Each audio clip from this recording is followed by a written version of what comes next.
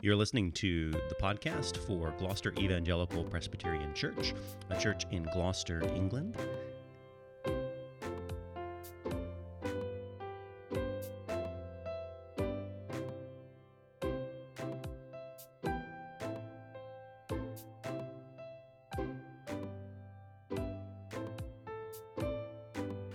We come now to our sermon text from Luke's Gospel, chapter 6.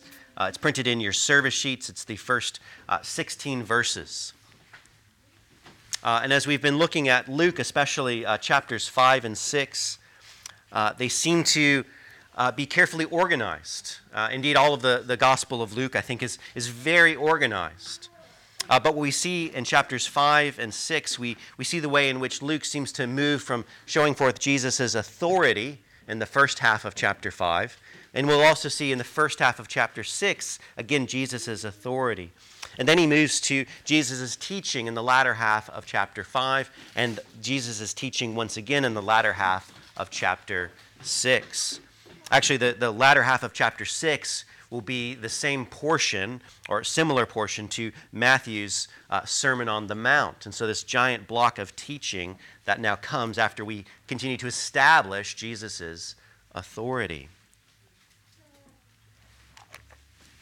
And so now we come to the first 16 verses here of Luke chapter 6. So hear these words from Holy Scripture.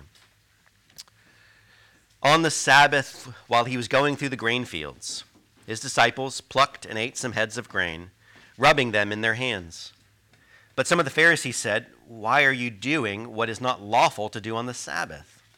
And Jesus answered them, "Have you not read what David did when he was hungry, he and those who were with him?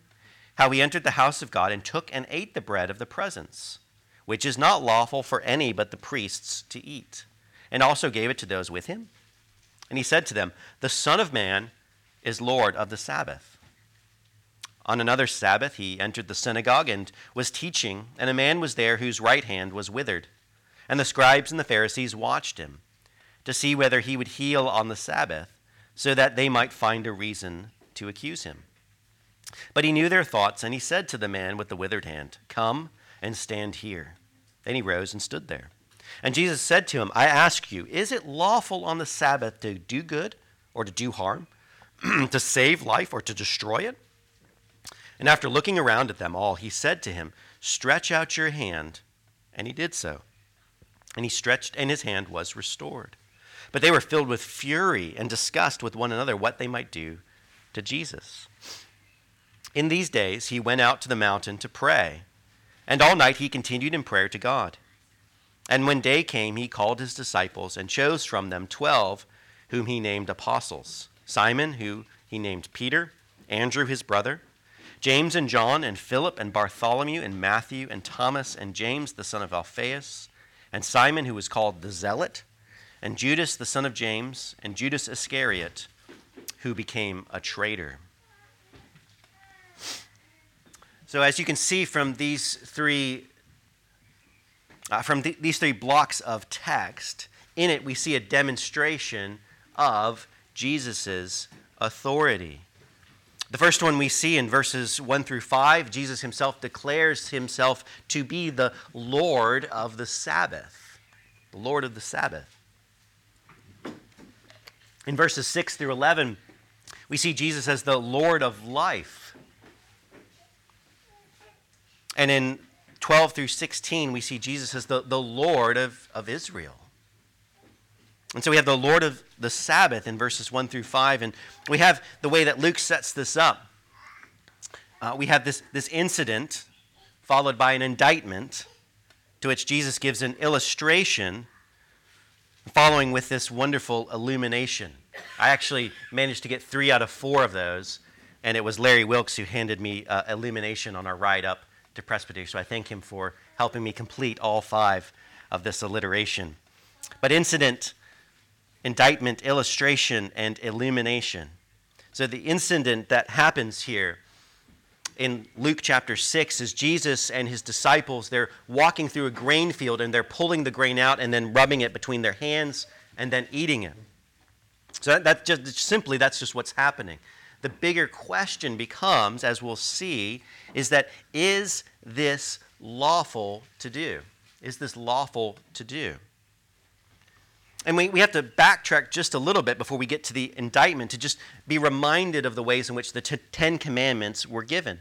That all 10 commandments, violations of them, came with the threat and punishment of death. All 10 commandments, you could be killed for violating them. And actually, the violation of the Sabbath is the one we do actually have an incident recorded of a man who violated the Sabbath, and the community took him outside and stoned him to death for that violation. And that's because the Sabbath was not just a day of rest for the people of Israel, but it was a sign to them. It was a physical pointer that moved past it to a spiritual reality. So that actually breaking the Sabbath was equivalent to breaking the covenant. So that's why, in some sense, you can almost empathize with the Pharisees who, yes, they go to extremes in order to protect the Sabbath. But it's because they see in the Sabbath that it is a good thing. It is to be upheld because of what it points to, this greater relationship that exists between God and his people. And so on the Sabbath, God gives them actions that are forbidden. He forbids them to work, and in Exodus 35, he forbids them from lighting fires. I'm not going to go into an in-depth analysis of what exactly work and lighting fires are. But I think simply there seems to be throughout this sort of common sense Sabbath approach, which Jesus is going to talk about, which seems to just be taking a rest from labors outside the home and taking sorry, my train of thought just left me there. But dealing with work inside the home, that these types of work was to be planned for in advance in order that the people could actually rest. And as we'll talk about later, a big part of this, I think, is God's goodness, because humans, as I've seen, are stupid. That we're not the brightest bunch. We need God to tell us to rest, otherwise we probably would work 7 days and kill ourselves. So that's the incident here that we'll examine. Is what Jesus is doing lawful or unlawful? And so that's the indictment the Pharisees bring. The Pharisees say, what are you doing? Why are you doing what is not lawful to do on the Sabbath? And so, again, we have to hear what is being said. They are indicting him to say that he is actually breaking the law of God. That's the indictment. It sounds silly that we're having this theological debate taking place over the plucking of grain and eating it on the Sabbath. And so now we have to ask ourselves, is Jesus breaking the Sabbath? In other words, did Jesus sin? Hopefully, everyone's going, well, the answer has to be no. Jesus didn't sin. And if you believe Jesus did sin, please see me after church. But right, Paul says this in 2 Corinthians, for our sake, God made Jesus to be sin who knew no sin. Right? Our redemption is predicated on the fact that Jesus lived a perfect life. That we who did not, he lived a perfect life. And that we gain his righteousness to stand before God. And so we really have to start our analysis of this passage by assuming that Jesus didn't sin. And that has to really be our first priority, is that Jesus didn't sin here, which means then we have to assume, however this works, Jesus didn't violate the Sabbath law. And actually, if you were to go back and look through and exhaust the Old Testament Sabbath regulations, there's nothing in it that prevents you from eating food on the Sabbath. And I think this is really an important point, that the Sabbath was to be a delight and a joy. It actually was not to be a time of fasting and repentance. It was a time of great joy, that you're no longer having to work. You're now taking some time to rest, but also you're not committing to fasting, so that does mean that there is some type of food preparation that has to go on. And secondly, I think you have to remember, this isn't Jesus' field that he's walking through. This is an Old Testament practice of gleaning, that you were not supposed to harvest your entirety of your field, but to leave it for those who are traveling, those who are poor, to wander through it in order to find sustenance from it. So Jesus is not working this field. There's just no way you can get to the idea that Jesus is having his disciples go through in a systematic fashion to harvest this field and harvest and prepare this wheat. They're simply plucking heads of grain and eating it. And so what we're having here is again a theological debate on who can correctly interpret the Sabbath. Who gets a say on what is and is not a violation of the Sabbath? And so that's what becomes at stake here. And we'll see later, and if you were to look later at Jewish thought on the Sabbath, there becomes this huge amount, this huge volume of work about what you can and cannot do on the Sabbath. And so who gets to determine what the Sabbath and what violations to the Sabbath are? So Jesus then gives us this illustration in verses 3 through 4.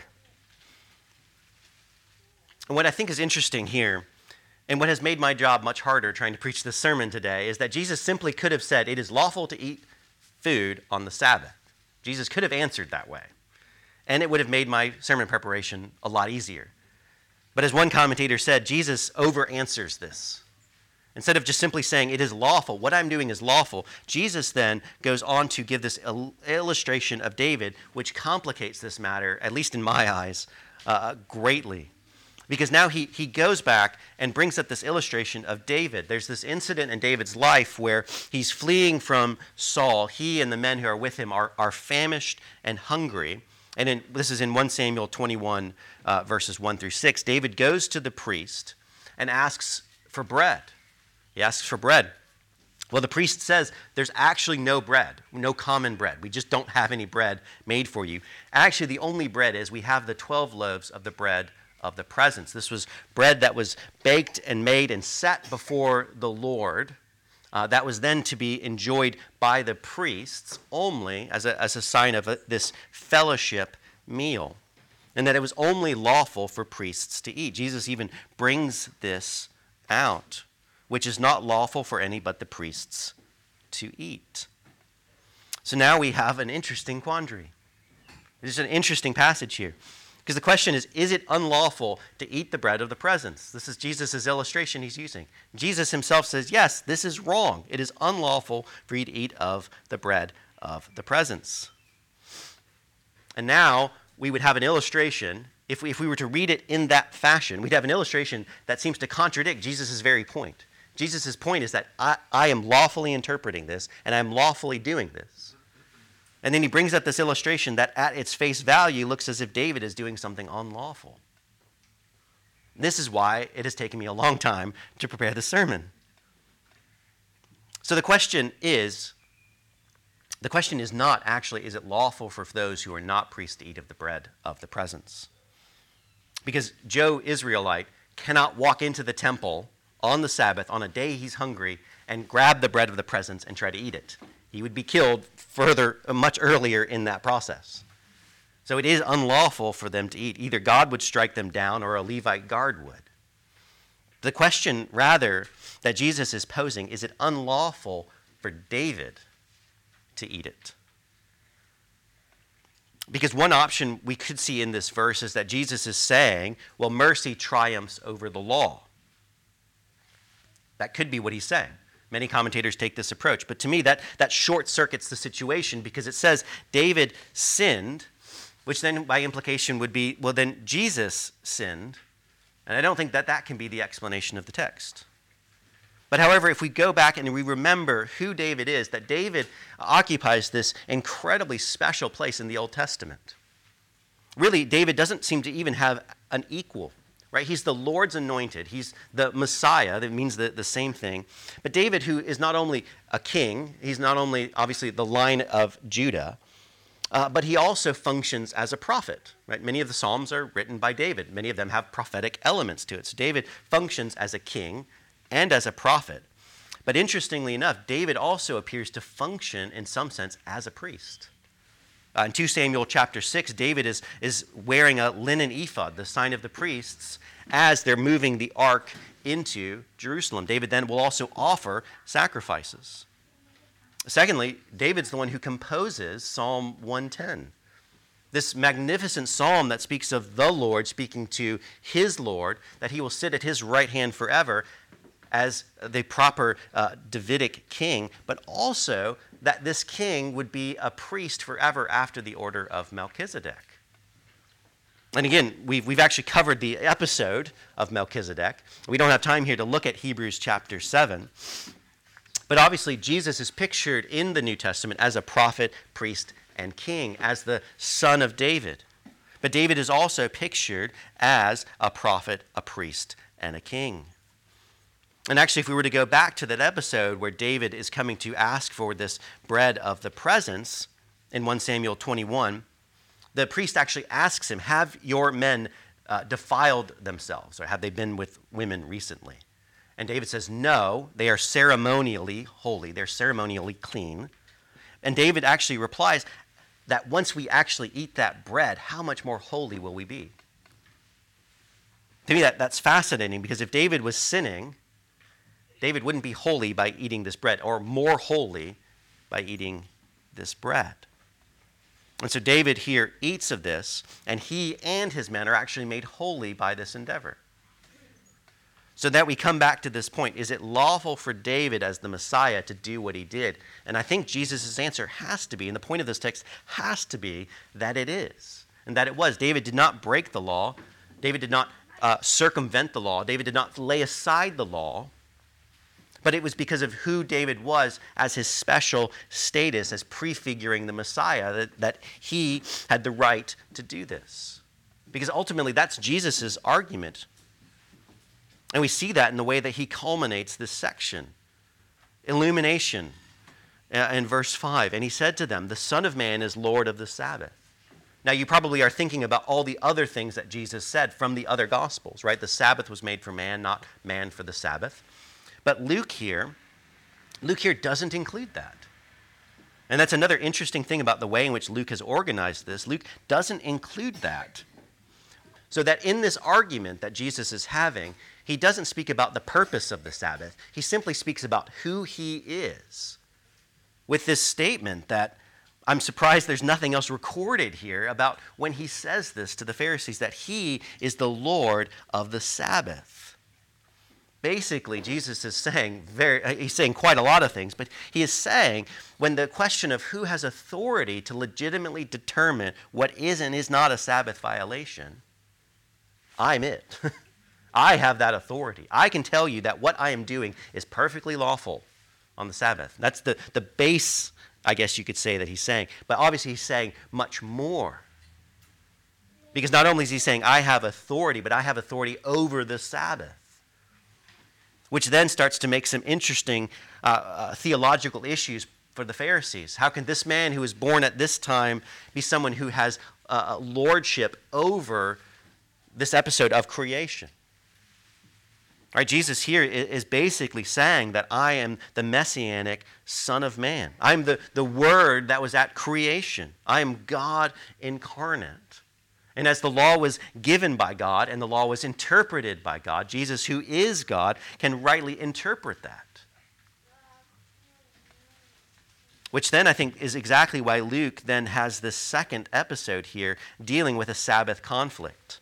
We see Jesus as the Lord of life in verses 6 through 11. There's another conflict. Luke starts on another Sabbath. He entered the synagogue. Jesus had been doing this already, entering synagogues and performing miracles. In chapter 4, he heals the man of the unclean spirit. In chapter 5, he heals the paralytic man. Both of these likely we're to assume took place on the Sabbath. And Jesus has done this several times. And I can't prove this, but I wonder if the subtext behind this is the Pharisees found a person who was crippled and brought him there to the synagogue that Jesus was coming to in order to basically say, well, all right, let's see what happens now. Right? You have this situation. And for the Pharisees, what they would do in terms of understanding the Sabbath, and you'll see this in later Jewish writings, is that if your life was in mortal danger, well, then you could help. So if someone's life is in mortal danger, well, then they would say that's an exception, a legitimate exception to help on the Sabbath. And we see this actually later on in Luke 13, verse 14, that the rulers of the synagogue were indignant because Jesus had healed people on the Sabbath. And he said to them, I mean, the cold and callousness of this. There are 6 days in which work ought to be done. Come on those days and be healed, not on the Sabbath day.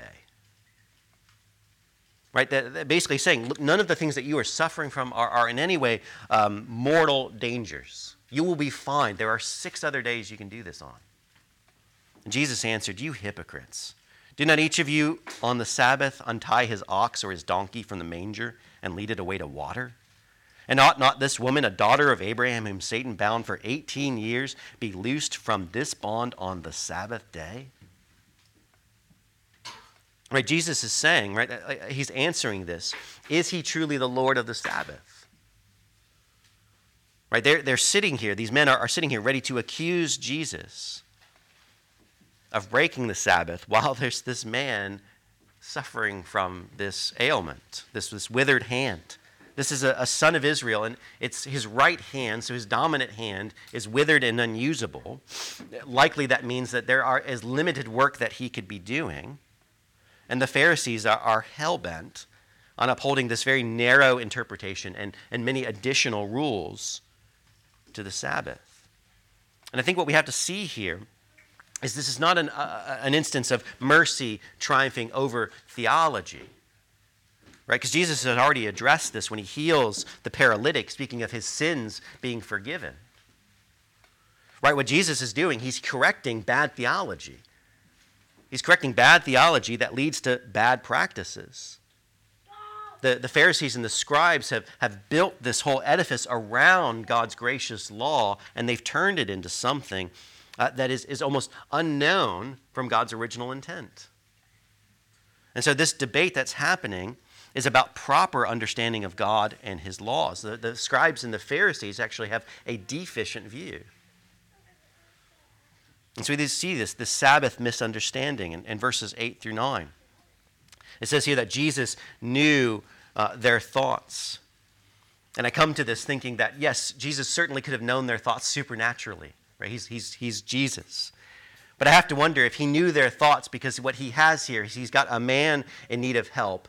He's got Pharisees and scribes with very angry faces.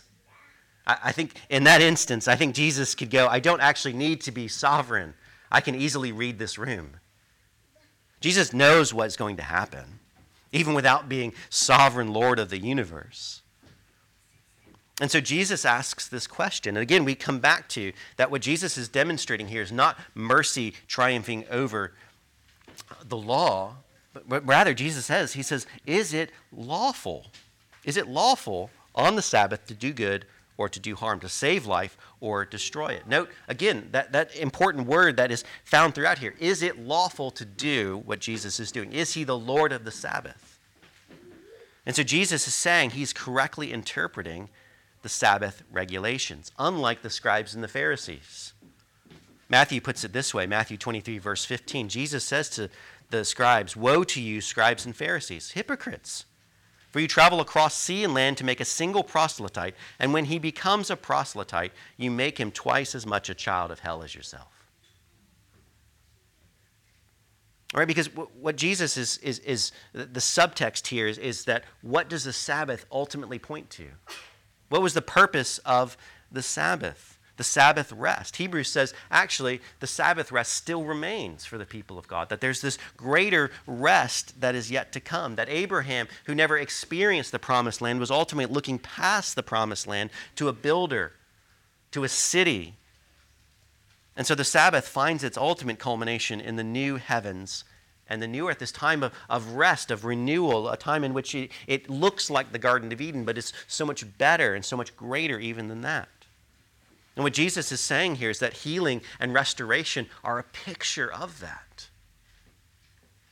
That bringing someone to wholeness on the Sabbath, in some sense, is what the Sabbath pictures. And so Jesus is saying that it is absolutely lawful for me to do this. And in fact, the Sabbath at its core speaks of restoration, of wholeness. I mean, think about the ways in which the word rest and Sabbath are used, the ways in which Israel in the wilderness longs for rest. They long for the promised land. They long for this new, wonderful place to dwell in and to rest in. And the writer of Hebrews saying, yeah, that rest was still incomplete versus the final rest that is coming. And so verses 10 through 11, we have what should be Sabbath joy. Jesus commands the man to come to the center and tells him to stretch out his hand. So his hand is apparently withered, and he stretches it out, and it becomes like new. Indeed, Jesus is the Lord of the Sabbath. And the Pharisees' response, again, this son of Abraham, this Israelite who is suffering and now healed, they are filled with fury. And Jesus and Luke have been demonstrating that the proper response to this, chapter 5, and indeed throughout Luke, is that the response is to be joy. The response is to be joy. I mean, think of, again, the way Jesus speaks about this in the parable of the prodigal son. The response is joy, except for the older brother. The older brother is just miffed and annoyed. And here the Pharisees are annoyed. And they look for ways to find ways for Jesus to be done away with. Well, the last episode we have here, just briefly we'll touch on this, is Jesus as the Lord of Israel. So Jesus goes up on a mountain to pray, which I think is significant. He goes up on a mountain to pray. There's this intense time of prayer where Jesus is with the Father. And what is he praying for? He's praying for the unfolding plan of redemption. The whole situation seems to echo of Moses on Sinai and the giving of the Ten Commandments, where God formally constitutes Israel as a nation. And Jesus is praying with the Father about the choice of these 12 men who would be apostles. I think Luke here highlighting the fact that God is ordaining all of this. And so he calls 12 men in verses 13 through 16. Many of these names will be very familiar to us. But there's that question there. Luke is not highlighting any of these men as if they're intrinsically worthy to be called. Right? We don't get their CV. We don't get told about them. We don't get really anything about them. Luke is highlighting for us one thing primarily, and that's the number. He's highlighting for us the fact that Jesus calls 12. And if I were calling a group of people, there's some of you who probably would be a little bit annoyed at calling 12. Why not 10 or maybe 7? I'm sure there's someone here who's going, 12 is just a very strange number. Why would you do that? Why would you call 12? I'd rather have 10 because then I can, whatever. But why does Jesus call 12? I mean, obviously 12 has this great significance, right? Jacob had 12 sons. And from those 12 sons came 12 tribes. Later, actually, Jesus speaks of the apostles as those who would judge the 12 tribes in chapter 22, verses 30. Right? Jesus, as the Messiah, has the right to really establish and set up this new leadership. This new leadership for Israel.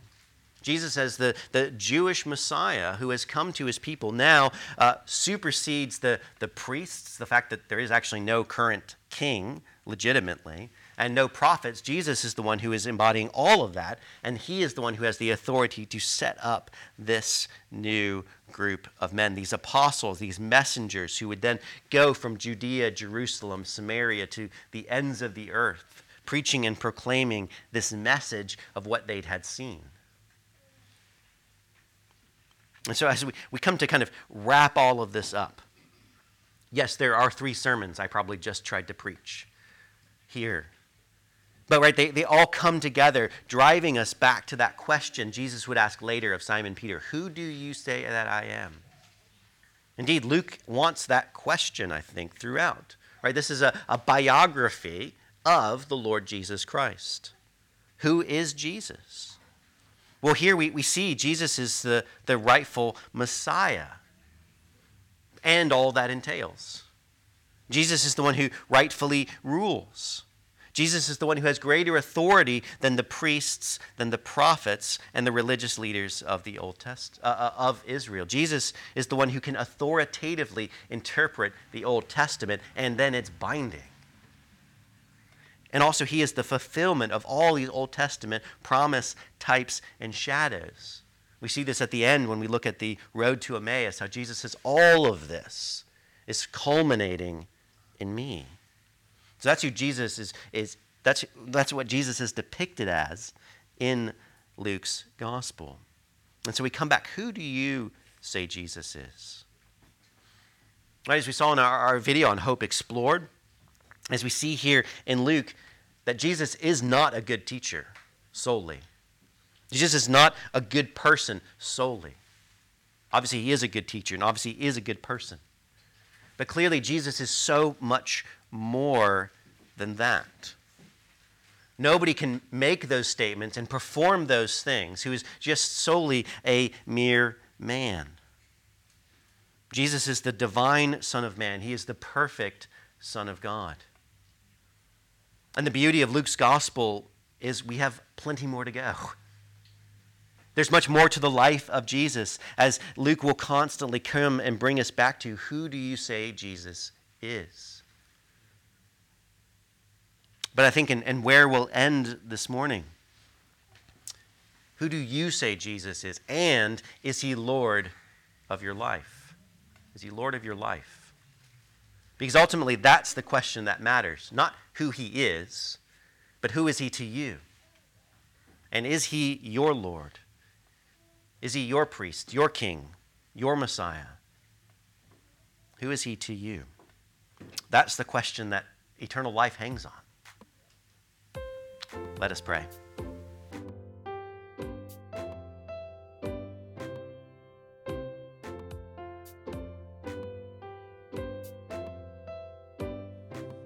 You've been listening to the Sermon Podcast for Gloucester Evangelical Presbyterian Church. You can find us out online at gloucesterpres, that's pres.co.uk. For more, thank you.